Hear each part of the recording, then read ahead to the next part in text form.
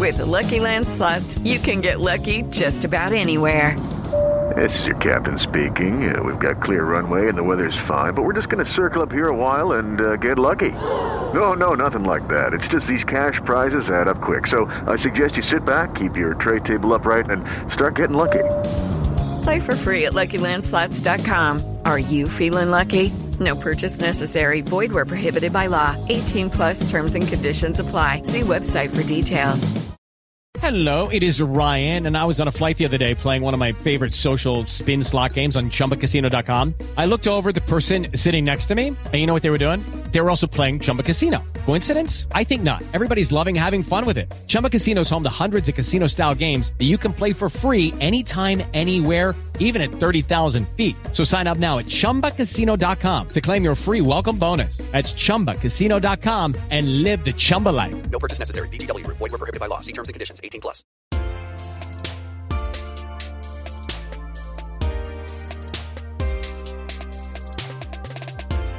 Hello, ladies and gentlemen. This is Dino Ray Ramos, and you are listening to another episode of the New Hollywood Podcast. I am joined by... Welcome, everybody. This is Amanda and Duca, and today's guest, we have Daveed Diggs, and... best known for his role in Hamilton. And we also have his writing partner and co-star of Blind Spotting, Rafael Casal. And in this interview, David just pointed out that we did not talk about Hamilton. But it was still a really great... It wasn't mentioned a singular time. But it was a really great conversation. So they were in studio to talk about their film Blind Spotting, which is coming out July 20th. They are Bay Area to the day. Yeah, they are ride or die Bay yes, Areas. Bay Areas.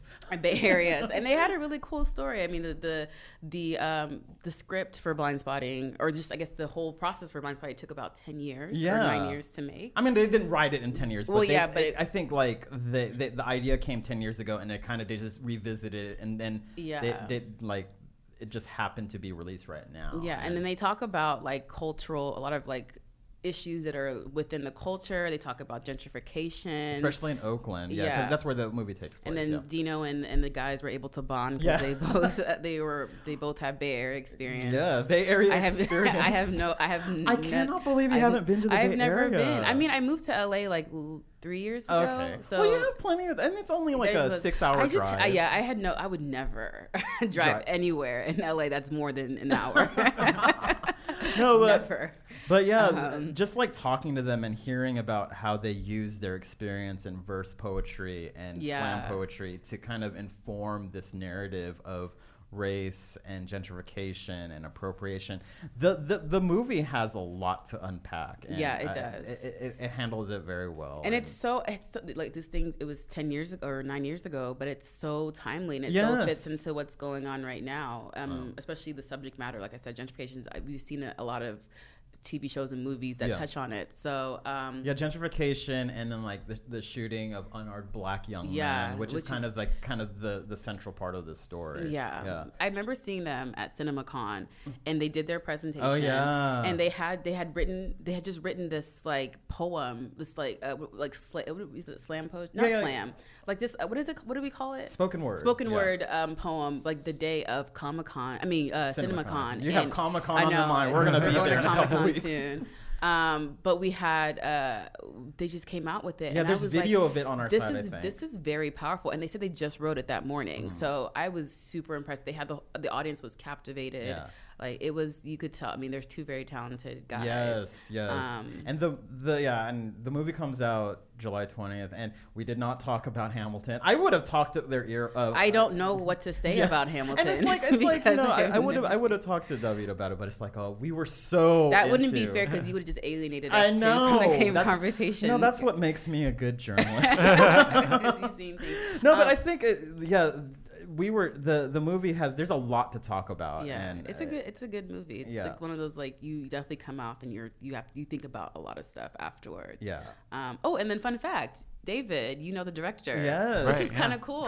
Like you guys went to school together or something? Yeah, we went to Chapman together. Carlos. Oh, okay. I saw that. And that's how they met David, I think. Or maybe right, yeah. No, Carlos directed a bunch of music videos for David's rap group, Clipping. Yeah, Clipping. Oh, yeah, Clipping. That's right. He's in not alternative. You said experimental. It's experimental hip hop. I've seen a couple of videos and it's pretty dope. I like but I like the way David raps anyway. Yeah. And his kind of delivery. Because in Hamilton... Here we go. I know. No, he spits like rhymes so fast that like it's not like Twista fast. I was gonna say, is it like a Twista but fast? it's like so like sharp. Like okay. Like Twistus is a little bit more. Did you flowy. watch Hamilton? Oh yeah. But I watched Hamilton. But the guy who plays the guy who plays Lafayette. Did you see Hamilton? Did you see when he was in it? No. But it's the same lyrics. So the guy who plays Lafayette, when he comes in and he's like all spitting really fast, right? It's pretty amazing. Who played Lafayette when me? You saw it? No. I don't know. I saw it in LA, so I didn't see Okay. any. But we didn't talk about. But we talked about blind spotting, which is just as important. And honestly. and he also talked about real issues that are going on right now. Yeah. And it wasn't all a heavy conversation. We had fun as we do with all our guests. We didn't get them to spit hot fire. But I think everybody should go see this movie. We all saw it. Yeah. And it's really incredible. Yeah, just kind of the style of it. There's something surreal. It's unique. Yeah, but unique. like very grounded. But cool. without further ado, here are David Diggs and Rafael Gonzalez.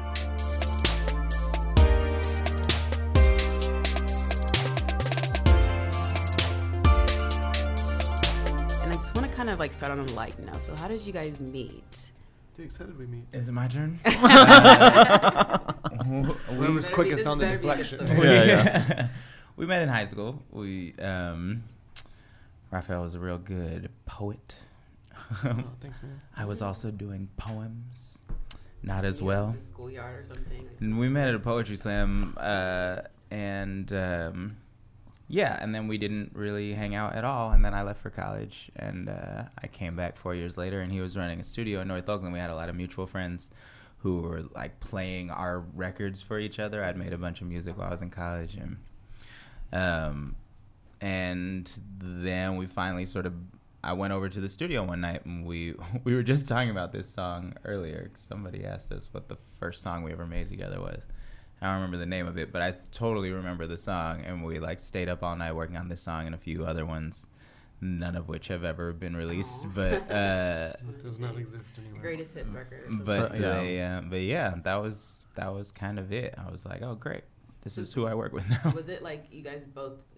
You had that ambition to be in entertainment, or was it just? Did you kind of just fall into it? Yeah. Ambitions to be artists. I don't know that the end game of any sort of like focused end game was really in sight. Other than like it'd be great if we got to do this for a living. I think we have fairly reasonable expectations for ourselves. What were those? Get on stage and have an audience show up. Okay. Yeah. Write a thing that eventually gets made at some point would be awesome. So I think being an artist in the Bay Area is really about managing those kinds of expectations. There aren't a lot of the industry doesn't exist there in the way that you feel like it does in Los Angeles or like in New York or some of these other places. So when you're an artist there, it's about, well, how can I maximize this part of my life? Like, what are the things I can do in order to make sure I can do this more? And generally, the thing you can control are things where there are people in spaces, right? So it's a great theater town. And it's also a great concert town. So we would play shows all the time. And then if you can get enough people coming to your shows in town, you can go perform in other places for way fewer people, so there's kind of like a rubric that we were sort of following, and at the same time sort of producing things in hopes that they would maybe at some point be mass consumed, but not ever really expecting that they would be. So always really focusing on the performance aspect of things, because that's the one thing we could always get. At home, we could always get 500 people at a show. So that was, we sort of fell back on that all the time. Our mantra is Energy up, expectations down. Oh, good. I like that. Nice shirt. So you're here for Blind Spotting, and it's been in the development was in the works for some time before getting released. When does the sun premiering at Sundance? Correct? Yeah. It comes out on the 20th. The 20th of July. But what was the initial spark that kind of lit the flame for this movie? Raphael? Yeah. Can I ask, was this before or after Trayvon Martin? Or during? Before Trayvon Well Martin. before Yeah, Trayvon, before yeah. Trayvon Martin. The catalyst was I had sort of made the early part of my career on YouTube when YouTube was starting to take off, doing poetry and music, and I was doing HBO's Def Poetry at the time. And Jess Calder, one of our producers, either somebody sent her one of those videos, or she found it, or whatever, or I popped it on the recommended page, which was popular back then. Oh yeah. She found the early days of YouTube. Back when YouTube wasn't like the endless vault of things. You would go down a rabbit hole. There was only 5 videos on there. Right, the rabbit holes This were was the very time where narrow. like They were shallow a rabbit million holes. views on a YouTube video back then was like absurd. Yeah. So many views. And so I was getting sort of the feature spots on the homepage a lot. And Jess found it and was looking for, new writers and new projects. They were just coming off their first couple movies. And she slid in the DMs. Mm-hmm. And as you do. As you do. She may have been the YouTube DMs. These are these are pre-DM. I'm telling DMs, you guys, old this is school some, shit. you don't even. People, There's a lot of history here. we just Pay got attention. fact checked about this by the New York Times. They're like- We're like, there aren't DMs on YouTube. We're like, That- yes, they There are. were They are. in the early iterations. I know Oh, there, yeah. there were Saying. comments. No, you could slide in the DMs on YouTube. Okay. YouTube. Yeah. YouTube kicked it all off. So my DMs were slidden.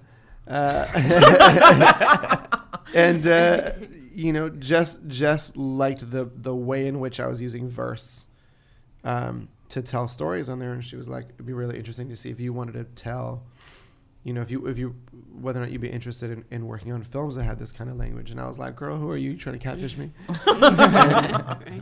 But eventually, like we met up. Her and her then boyfriend, now husband, and producing partner Keith Calder flew up, and we met and sort of threw around ideas for about a year or two.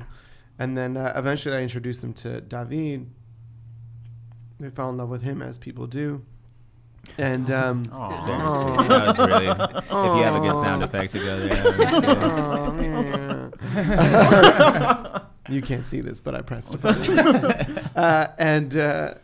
And then they were like, well, we should all do something together. I was like, yeah, that was going to happen. But cool, it's your idea.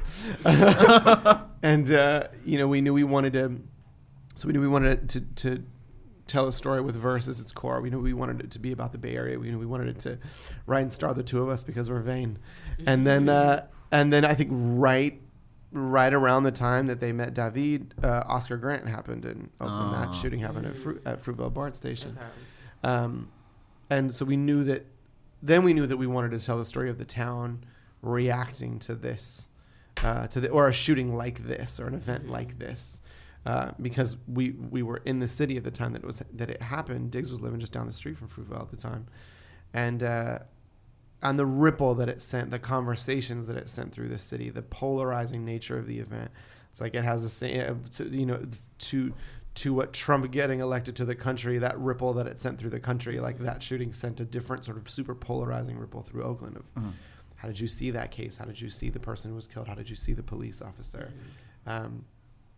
And so we wanted to talk about the city's reaction. And then we started this, 10-year writing process. We wouldn't know it was 10 years at the time. We might not have signed up for it if we knew it was that long. But, we set out to make this movie with Jess and Keith. And they ended up still being our producers who did it in the end. Which is amazing. We didn't understand how rare that was at the time.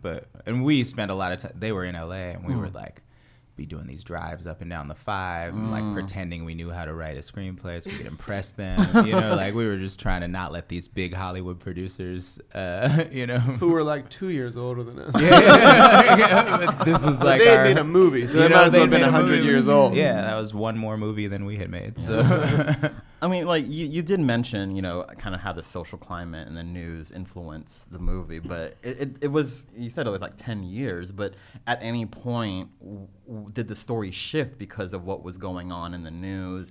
And like it just happens to be, I guess, you know, serendipitous that this movie comes out now at a time where it's like, it's like constantly. Yeah. Well, the biggest change in the film is that in those early drafts, there was a huge community response to the thing, and we were showing that there were riots and protests and all that. But that's not how we respond to these things anymore. We have, you know, the fantasy at the time, I think, was that in responding that way to how these things were, in sort of capitalizing on the fact that these things were finally being reported.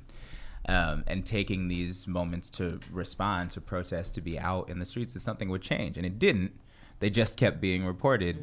And so now there's this kind of fatigue associated with it. And that's the major change in the film, is all that stuff is gone. And the only person with a palpable reaction to the shooting is Colin, because he witnesses it. And everybody else is sort of trying to figure out how to go on about their lives once they realize that the victim doesn't check off all the right boxes, right? Well, you're a convicted felon. You are not worth protesting for, because that's going to be a waste of time. They can already vilify you.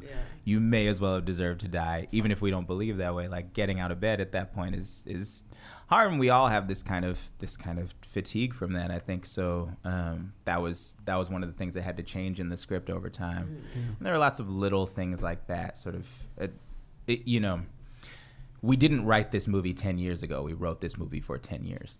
So like there's a difference. There's a constant sort of checking back into it. And we wrote this movie 2 months before it came. Right. Shot It is a very contemporary movie. But it's just been in the kind of in marinating, I guess. We almost made it like 3 or 4 times before this. And so every time there was a most recent version, you know, and this time we did the same thing.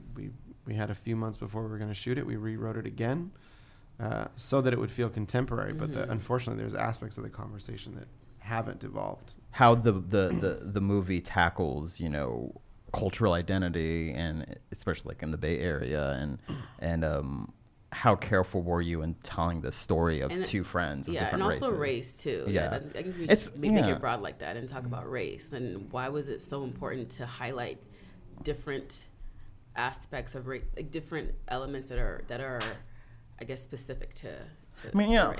Like when I was watching it, I was like, there's just so much to unpack. And when we were getting ready, I was like, there's so much I want to ask you guys, but without giving anything away, or just kind of and just trying to be all. I just want to kind of, because it approaches this topic in a way that I haven't seen before. I think we never thought about the film as approaching topics, right? Yeah. We thought about telling the story honestly for these two characters, and in the process of that, what we discovered, and I think what we sort of discover when we're watching, is that we're all dealing with all of this shit all the time, you know? And so it's more that we just don't ignore them in the movie, and that can feel very like, there's a lot when of, you have the mirror held up to you about how much you're dealing with on a day-to-day basis. It's like, oh man, that is a lot. Yeah, we are holding that all in our bodies all the time. There are things that are like conventional. You know, we talked about this a bunch in the working on it, is that it's trying to be a buddy comedy to the best of its abilities. There's if you try to make a buddy comedy and you don't ignore the real world and the real circumstances, all of a sudden it's very hard to maintain that same thing. So, but I mean, but that's the experiment. And so, you know, when you have two folks who, you know, are of different races but essentially Colin and Miles's experiences have been almost identical up until about a year ago, where Colin went to jail. You know, like that's really the first time where their experiences have diverged in a really significant way. And then what's happening on top of that is their community is changing in such a way that there are people that don't understand their context. And this is one of the interesting things about gentrification and about the sort of ways that cities are changing, is that, you know, when you look at what's her name, Barbecue Becky or whatever, like, you know what I'm saying? Like that is someone coming into a situation. The girl who called the people for Patty. in Oakland. It's something Patty. No, that's the other one. Actually, we were gonna cover that later on, so yeah, we'll get back to that. We'll get to the hashtag. But there are various examples popping up in the news today of people calling law enforcement on things that happen regularly in their neighborhood, but they didn't know that because they ain't been in the neighborhood. So that's an ignorance of context, right? That's I don't understand why these people are making noise and partying outside of my house. Well, that's been going on for 20 years. Actually, you moved into this, and you need to understand that context. And so that's, Miles and Colin, as well as everybody in the film, are two people who are having their context challenged all of a sudden in a way that it hasn't been before. And in that sense, all of a sudden, race comes into play in a way that it hasn't before in their relationship because they grew up together, and race is fake. You know what I'm saying? It's a construct. So like they don't actually. They've dealt with it in the way that people always deal with it. Miles doesn't say the N-word. That doesn't happen. Like, you know what I'm saying? And they're beyond that conversation. He understands the historic, the reasons that is not okay for him to say, right? So it's not like they haven't had these conversations in the past. They're actually like way so far beyond these kinds of discussions because they're actually friends. So that's a particularly, or what feels to us like a Bay Area thing, right? Everybody I knew was mixed growing up to an extent. You know what I'm saying? Like it's a pretty like mixed up place, and so it was important to us to have Colin's mom be in a relationship with an Asian American man, because that's a real relationship that we don't get to see presented in films as much. Like, we wrote Val as Filipina, and then Janina came in and murdered the audition, and so Val ended up being Indian. But either way, those kinds of we wanted to present characters who are sort of existing a couple steps beyond our sort of base surface level understanding nationally of what race relations are like. I remember this moment I went to college in Providence. I went to Brown University. Every year they had a thing called the Interracial Dating Forum. In which they would put people up. In which they would put people up on stage who were in relationships with people of different races and like ask questions to them, like Maury Povich style, about how is this possible? This is the year 2000, you know what I'm saying? Like, that's interesting. Yeah, and it used to blow my mind because I didn't know anybody who hadn't dated people outside of their race. You know what I'm saying? Like, that's crazy. I've only done that. That's crazy. There are people that actually have forums, because I don't think it happens anymore, to be fair. I went and did a talk at Brown and nobody knew what I was talking about. Okay, good. I saw that on my Interracial Dating Forum. Yeah. Wow. Gotta ask questions, I guess. Teachable moments, etc. Right? Like, how do we go to the floor together? And what do you do? But so, because of an outsider perspective, because of people coming in and thinking things about Colin and Miles that they have never thought about themselves, it's forcing them to examine their relationship in a larger cultural context. We're really just trying to that scene that you're talking about is mostly just about Colin trying to explain to Miles a context that he doesn't fully understand now, because there's not only that, not so much that he hasn't understood his context the whole time, but like there's a new level of consequences to the way he walks through the world now, and the reckless way in which they've grown up together now no longer suits him, and it doesn't suit Miles either. Yeah, Miles is just more of a hothead than Colin now. We don't actually know that was true a year or two ago. In fact, about midway through the movie, you're sort of reminded that it's probably not, that they've existed with the same sort of territorial, jump first nature for a long time. But that wears differently on Colin in general, and more so in the last year, and especially in these last days. No, I thought it was really interesting how you guys kind of set it up to where, like, your character was more of like the level-headed character, but you were the one that was just in jail, and then your character was more of like the hothead character, but it was like the like you said, the consequences seem like they would just be different, and your character was really aware of those. I guess after newly aware of it. Yeah. I mean, becoming aware of this more and more, and part of Colin's deal is sort of an exaggeration of a PTSD that I think a lot of Black people feel in general, and a lot of people of color feel, and a lot of poor people feel, where there's like a kind of, there's less worth placed on your body than on other people's bodies.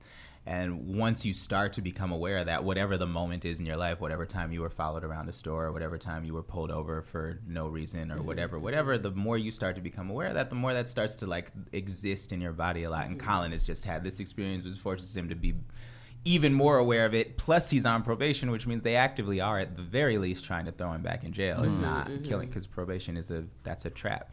So like he is being hunted in a real way, at least to be captured again, so that you can make money off of somebody in jail. But then furthering that is now this sort of awareness about his safety in a place where he has always felt the most safe, and in circumstances with the person who's always felt the most safe with. I mean, that's the sort of tragic thing about this loss of context, is this friendship has been where these two have both found safety historically, and that's becoming less possible. What inspired the verse-driven approach? Is it just your background? Because I read that you started out in experimental theater, and then you're also part of an experimental hip hop group. Yeah, clipping. I would love to know what that is, because you can listen to it. Yeah. You go ahead and play clipping examples on the show. Don't move nothing. Statue. Shoot about to go nuts. Cashew. Need cash off the books. Pass through. Real cheese for the cooks. Rap food. He got drums for that ass. Get fucked. Get your face rearranged. Nip tuck. Dude heavy in the streets. Big truck. Get money. Get money. The first started with poetry. Yeah. That was the producers asking about that. Yeah. Okay. That was the initial prompt. It was always going to be in verse. Yeah, it was always going to be in verse. It was, Rafa, do you want to write a movie with verse as the core of the film? And then from there came in the other places in which we've used verse. We've done a lot of verse-driven theater stuff. We've done a lot of music. Like, all of those play into it. But that catalyst was the prompt from the producers. Did you guys were you guys like I don't know if there's that many verse-driven content out there. So there was that one, the Spike Lee one. Chirac? Yeah, Chirac. Chirac, you saw Chirac. Yeah, I mean, that's an interesting example of it, but that's playing in particular on classic verse structure and on a classic story, right?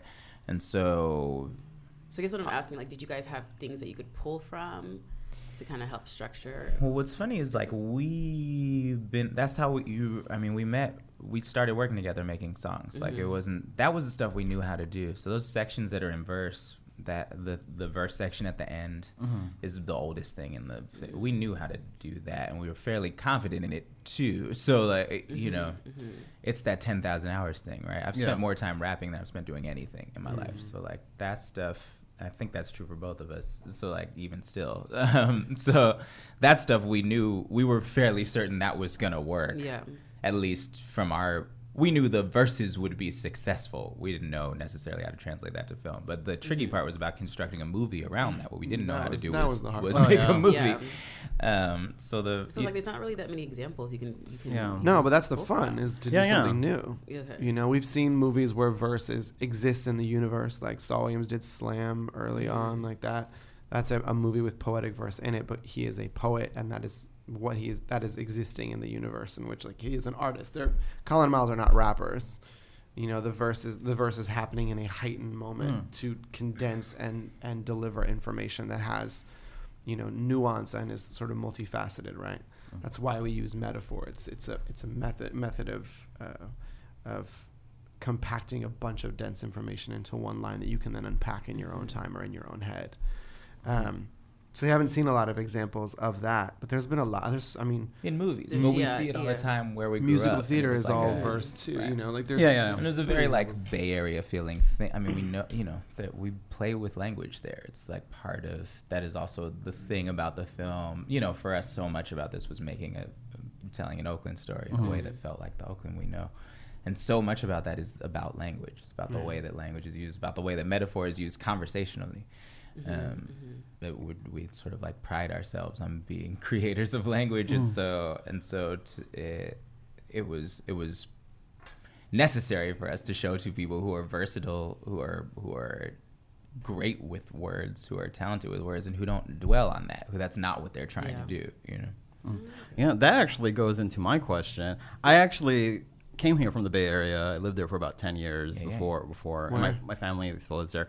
I actually lived in Dublin for Dublin and San Ramon, and then not a common answer. Yeah, no, but then I moved to the city, and then like I think if I stayed there, I probably would have moved to Oakland just because. You have to. But I worked for San Francisco. Yeah, and I worked for the Oakland Tribune. So I'm still there. But so like when I was watching this, I was like, it actually felt like the Bay Area to me. I liked it because it felt like Oakland to me, and at what lengths did you go to make it as authentic as possible, and like kind of weaving in that whole gentrification talk in there? And like to add to that, how do you think gentrification can work without kind of taking the spirit away and having a bunch of like permit patties and barbecue Becky's not coming in? I mean, it's just wild because both of those things happened in the Bay Area, and the permit patty that happened outside of my old apartment where I used to live in the city.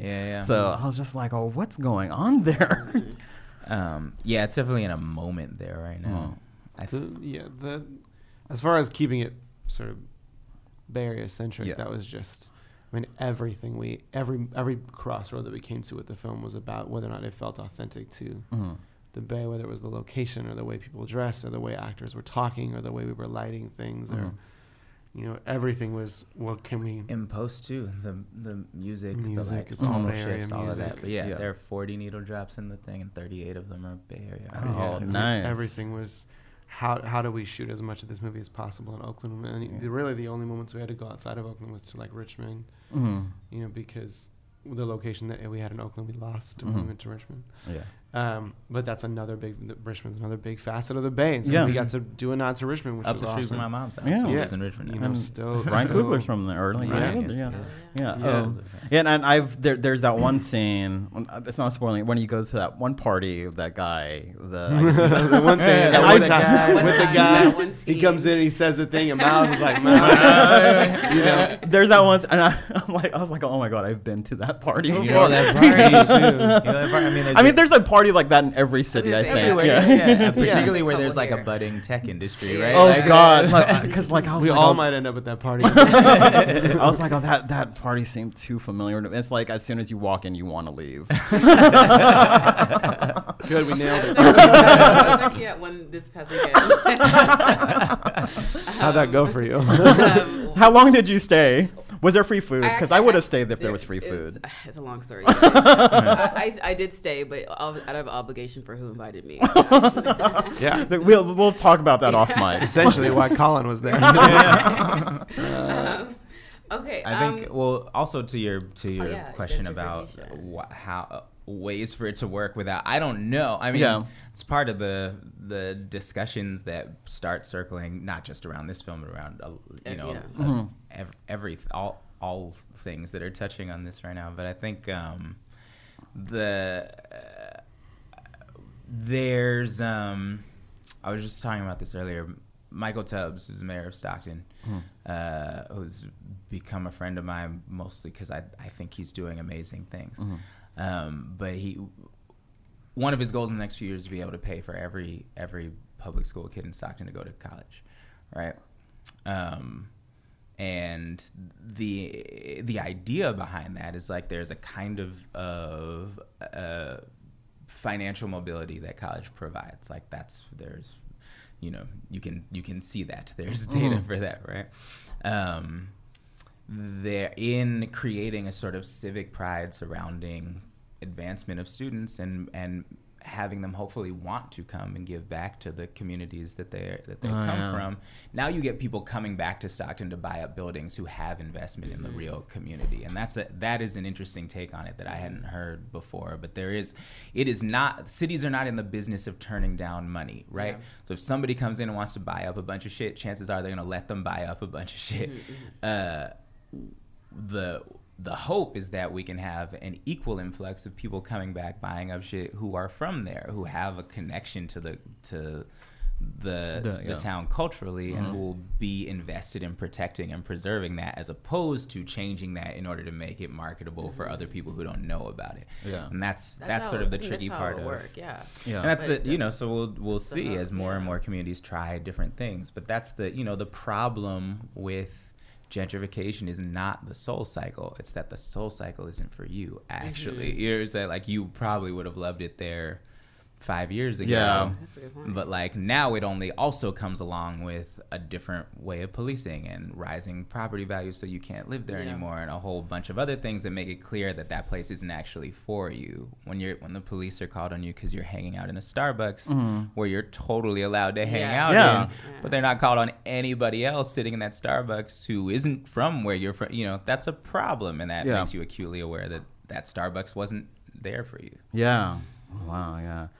Yeah, I mean, like, when I go back to the Bay Area now, it's interesting. Because I spent most of my life in San Francisco, and San Francisco. I've never been, so that's so crazy. It's gone. It's gone. I remember. All you have now is the capital of the Hunger Games. San Francisco is just the place that the wealthiest live. There. But it's like, and then like everyone's left there. All of my friends that used to live in the city now live in Pacifica, Daly City. They've moved to Oakland. They've moved to Berkeley. We know. Yeah, exactly. And when I go into the city, I'm just like, oh, this isn't my San. Because I moved there right when kind of the gentrification was on the uptick. I remember walking through the Mission District and it being so sketchy, but it was like Valencia Street wasn't all those restaurants and everything. A friend of mine who was raised in the Mission, like, this is maybe 8 years ago, called me on the phone and was like, I just walked, he's Mexican, he's like, I just walked through the Mission and saw not a single Latino person. I walked 15 blocks and didn't see a single one. That's crazy. That's one of historically one of the Latino cultural hubs of the West Coast. So like, and that's 5 or 6 years ago we're talking about. Yeah, that neighborhood was changed really violently. I remember going to that neighborhood growing up all the time. We went there so that my dad could show off his lowriders. Cool. Like, that would be absurd now to go over there. They'd be for who? Yeah. It's just a little Gracias Madre. Gracias Madre. There's a bunch of Mexican farm to table stuff, and like he would be furious. Yeah, I mean, like, that's why I don't, because like my family still lives there. They still live in the deep east, but I mean, all my friends still live, like, of course I'm Filipino, so Daly City. Y'all own. So all my family, a lot of families there. I have a lot of family in San Jose, so there's a lot more to discover there. Totally. But but what you end up with in San Francisco, it's crazy. You walk through the Tenderloin now, like, Tenderloin's always been rough, right? That was rough, but it's worse now than it's ever been. You talk to anybody from there and they'll tell you that. And, what you have is a totally vanished middle class, right? Middle class people cannot live in San Francisco. So you have wealthy and you have homeless, and that's it. And the social services are drying up too. And so what you end up is a bunch of junkies out on the street and, like, with nowhere to go, and then a bunch of wealthy people complaining that there are junkies on the street. My girlfriend was doing a show in San Francisco, and she was put up in a building, in the new NEMA building.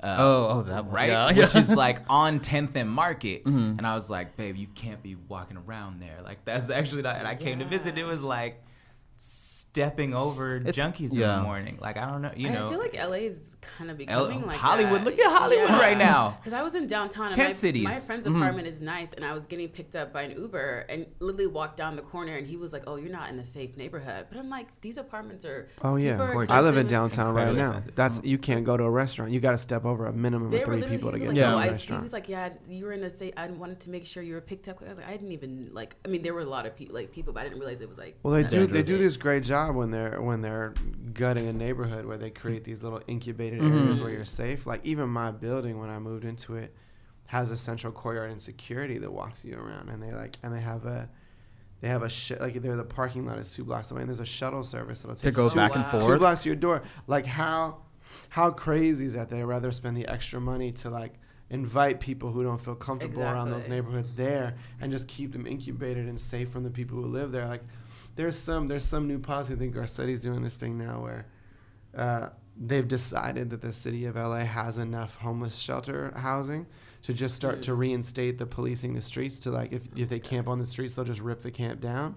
But like there's no way that you have enough housing for that. And it's not necessarily a housing problem. It's a mental health problem. It's people getting out of jail with $100 and getting dumped in downtown. Like you cannot, and this is something we talked about with our movie a lot, you can't silo problems that way. You can't be like, oh, it's just a homeless problem. No, it's not. Homelessness is a symptom of massive systemic problems, and they all are. You can't just sort of point at one symptom and go, we've got a solution for this. Let's move on, or let's ship these people out, or let's take a van around them until the population there is so fed up. They're like San Francisco, where it's a bunch of wealthy people being like, boom, boom, boom. You know, we have to get rid of the junkies. The junkies are the problem. Right. So the junkies aren't the problem. The junkies have been here for a long time. You're new. You're new, and in that elimination of the middle class by moving in the wealthy people. Well, and I have no data to back this up, but a friend of mine who sells drugs was telling me that it is better now to sell drugs in the Tenderloin than it's ever been. Because everyone from Silicon Valley knows you can get them cheap there. So actually, the new influx of junkie problems is directly related. Oh my God! Like I said, I have no data to back. I mean, it's not surprising though. It's not surprising if it's true. I would allegedly. We'll just add that. We're in California. The drugs have never been more legal. Okay, so before we wrap up, what's next for you guys? I know you have a show. Snowpiercer. And are we gonna see you again in Blackish as well? I hope so. I don't know. I haven't seen scripts. You'll be back. I fucking love Johan. And then there's a film for Netflix that Dan Gilroy directed called Velvet Buzzsaw that's also coming out. And what about you? I got a bunch of things I can't talk about yet. Oh, you are just a vault. I can't. You are a vault of secrets. There's this really like awkward moment between like signing things and when you're allowed to talk about them. You're in this every time I leave an interview, I like text all my people like, please close these things. We're working on the soundtrack for the movie now. That's really exciting for us. We have a production company now with the same people we did Blind Spotting with, and we're developing projects with them there. So yeah, more movies in the Bay Area, please. Yeah, don't worry. We'll always be trying.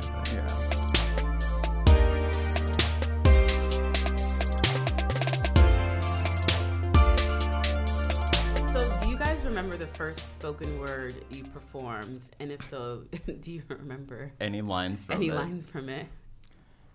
Nope. I promise you I don't. I have no idea. Or like, what's your earliest memory, I guess? I don't know, man. I was like not nearly as good of a poet as Raphael was, so I would be sitting outside the poetry slams like scribbling. Diggs wasn't trying to go career. I wasn't. I was just trying to win me $50. So I was like, I was trying to win titles. I was trying to get national titles. First poem. So yeah, I don't know. I can tell you this. That's sort of a little known fact is that. Because Brown University said on their application that your essay could be literally anything you wanted. Oh, cool. So I submitted a poem that I had written and performed earlier in the year called Where My Niggas At. Okay. And they still let me in. That is really fun. It was about being the only black kid in AP classes. It was really not very good. But I wish I would have done that too. Well, not yours exactly. I wrote about having parents. Yeah, you might not want to say it, bro. I know you Daly City, but yeah. You guys are the black Asians. Yeah, we are the black Asians apparently. In my experience, yes. Yeah, I think we are. In the Bay Area, that is a fair You can't turn a corner without saying one of us. All them bonfires. So, do you remember? First poem? Yeah. Or your earliest. Or earliest memory. Yeah, it's gonna be hard for you guys. Man. I think. No. No. There was such a long period of being awful. Give us off. No, I don't. I blocked those out of my memory for sure. But like some people just get up on a medium and they're just the first thing they do. They just I love lapping these people later. But they come right out and they do a great job and they get immediate praise, like doing a really great song your first time out.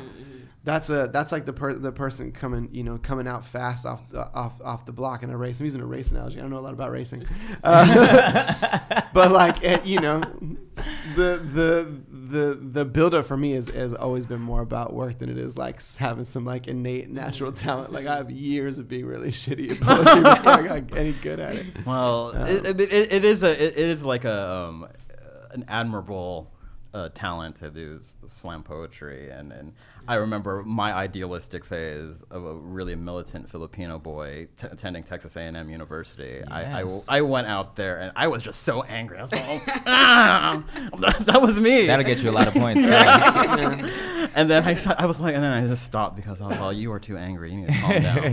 There's so many poets I wish followed that plan.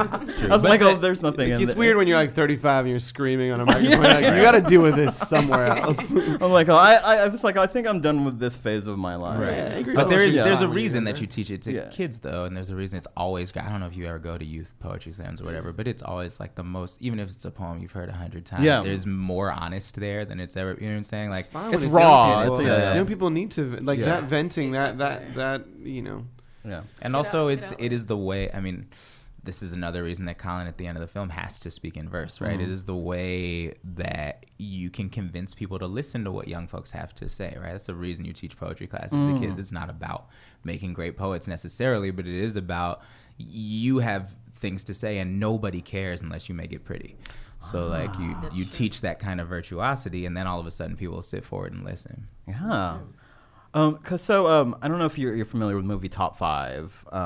Chris Rock's movie. Yeah. So what are y'all's top 5s? Top 5 what? Hip hop acts of all time. Okay, number one. E40 right away. I remember when I first came to LA, E40 was like a big thing, and I was like, "Who is this person?" He's always been a big thing. I don't have you talking shit about 40. I just remember to tell me when to go. That's E40. Right? Yeah, that's late E40. That's late E40. That's the first time. We don't want to go down. You have to go outside and do a lot of Hail Marys. I'm sorry. That's the guy. I take it back. Okay, so E40. I'm sure that's both of our number one, which is why I was able to say that. Just get that out of the way. The rest of my list rotates fairly often. Mine rotates pretty. Who's it right now? Yeah. Who else is on my list right now? I think 3 Stacks is forever on my list. Kendrick is on my list. Kendrick's on my list. Good one. Right there. Right now, at this moment right now, Rhapsody's on my list for sure. I actually can't get enough of her. I keep coming back to her music. One more. I'll say it. Eminem's on my list. Wow! I haven't heard that. We were just talking about it. I mean, if we're talking about like of all time, if I show up to a concert, like whose words do I know the most? Yeah, man. I was in high school when Eminem dropped the Marshall Mathers LP. Like, I'm not trying to hear no white people lie. Don't lie with all the bleached hair. I remember sophomore year. We all remember it. I still stand for Eminem. I'm not standing for new Eminem, but I'm standing for like classic first 3 albums. I liked his BT cypher. Killed it. Yeah. Always good. I mean, like his singles that were like released that were on like TRL charts. I mean, they were fine, but then like kind of I guess we call this B-sides. Look, my white boy rapper is always forever this cat A$AP Rocky. Yeah. Oh, okay. Out of Long Island, not to be confused with A$AP Rocky. I was gonna say, wait, A$AP Rocky is not white. No, he's not. Not to be confused. A$AP Rock, who predates A$AP Rocky by a long shot, more than a decade. Definitely, I'm sure, but I thought you were gonna say like Little Dick. I'm just kidding.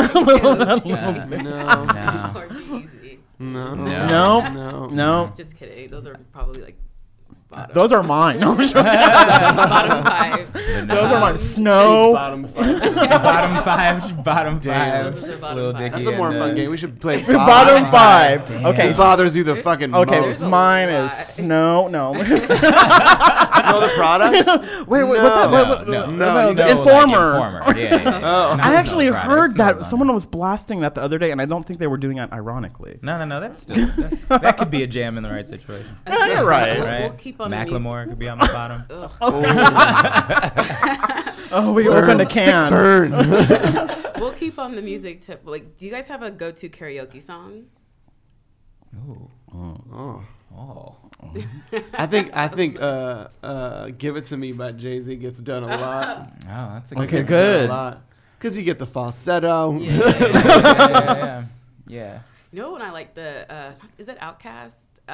Hey, not Hey. Roses really smell like. Yes. Oh. Hey. I know what's on the rap catalog of karaoke. Goddammit. Here's the thing about karaoke: it's got to be shit you know the words to already. I don't like to read the screen and be. No, yeah, you have to know. The really song. know. You just be like super like dumb with it. Yeah, and everyone sings along. Yeah, I'm the worst at karaoke. Like I'm the dude who sits in the back, like and never goes up. And be like, oh, my turn's coming up. I swear it's coming up. I put the thing in. And I just like. Our producers are like hardcore karaoke people. So at a lot of events, it always turns into karaoke. And the last one we did was all Disney. Oh, we did all Disney. Good karaoke, one. Which is here's the thing about Disney karaoke. Everybody knows the Disney. Of course. Everybody, and it's always like you don't know. No. Songs, like Keith Calder, one of our producers, his like most magical moment in front of us was Ariel from Part of Your World, doing Part of Your World. That one, he killed it. I got the video on deck. It's a blackmail item, so I can't just put it out. But he did. Breaking news. So good. Oh, it's so good. And the problem is, it's amazing. Yeah, it would only make him look better. Oh my god, yeah. So good. Yeah, sometimes those can be hard because I did Frozen, Let It Go, and there's that one part. That's you did that to yourself. Yeah, there's that one part where it keeps on changing keys. Exactly. You can't blame that on your youth. I know. I was like, if I could do Kelly Clarkson, I could do this. Kelly determined. What an interesting intro. That's why it's like again. I mean, I respect it. Yeah, again, it's Filipino, and that's in the blood. That's karaoke. Okay, right. It's true. You can't say no. You're lying. I remember. Say that. I don't know what restaurant it is. I drove by. It was a Filipino restaurant. A guy was just singing karaoke. It was a Filipino. He was like my tito or like my uncle, just singing outside. And I was like, it was like at 10 o'clock at night. I'll tell you right now. That's the immediate no invitation. A bunch of Filipinos are like, let's go to karaoke. Nah. I'm fucking with y'all. All y'all are made for American Idol. All y'all just singers nonstop. It's the other black church. It's the Filipino church. All right. You gotta give us one. Yeah. So like our final question we ask all our guests, all of our guests, all of them. Being this the new Hollywood podcast. Yeah, seeing this is the new Hollywood, and like to highlight diversity. Yeah. Is there an underrepresented voice? Whether it's an actor, writer, producer, creator, not in the mainstream right now that you think needs more recognition. That is like not already in the industry. Like that people don't know about, but you feel like this person needs more a spotlight. I know there's multiple, but I'll do a writer. Yeah, a writer would be good. We're just starting to work with a friend of ours, Sarah Kay, who's an amazing poet and storyteller, arguably one of the best I've ever heard. And she's sort of starting to transition to film stuff. We're really excited to work with her, and she's like huge in the TED Talk, like YouTube space, and travels all over the world. But she's got the juice. Sarah Kay. Sarah Kay. Yeah, Sarah Kay's got the juice. I'll throw out Chinaka Hodge. She's in the writers' room for Snowpiercer right now, actually. But I've been performing her words for a long time. She's one of my favorite writers of words, and she's she wrote a play that totally changed my life that I did about 10 years ago or something at this point. But that's another one to watch out for, Chinaka. Cool. Thank you guys. Thank you. Fun. It was an enlightening. We covered a lot of ground. I know. We talked a lot. Long way in a little amount of David's time. like, yeah. He's like, David has. Who has to edit it? You guys? Good luck. Good luck, bro. But y'all, thank you so much for stopping by. Yeah. Blind Spotting, July 20th. Yeah. In theaters. Cool. Thanks, y'all.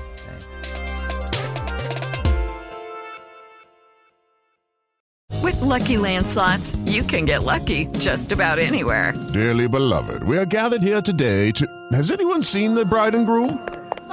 Sorry, we're here. We were getting lucky in the limo and we lost track of time.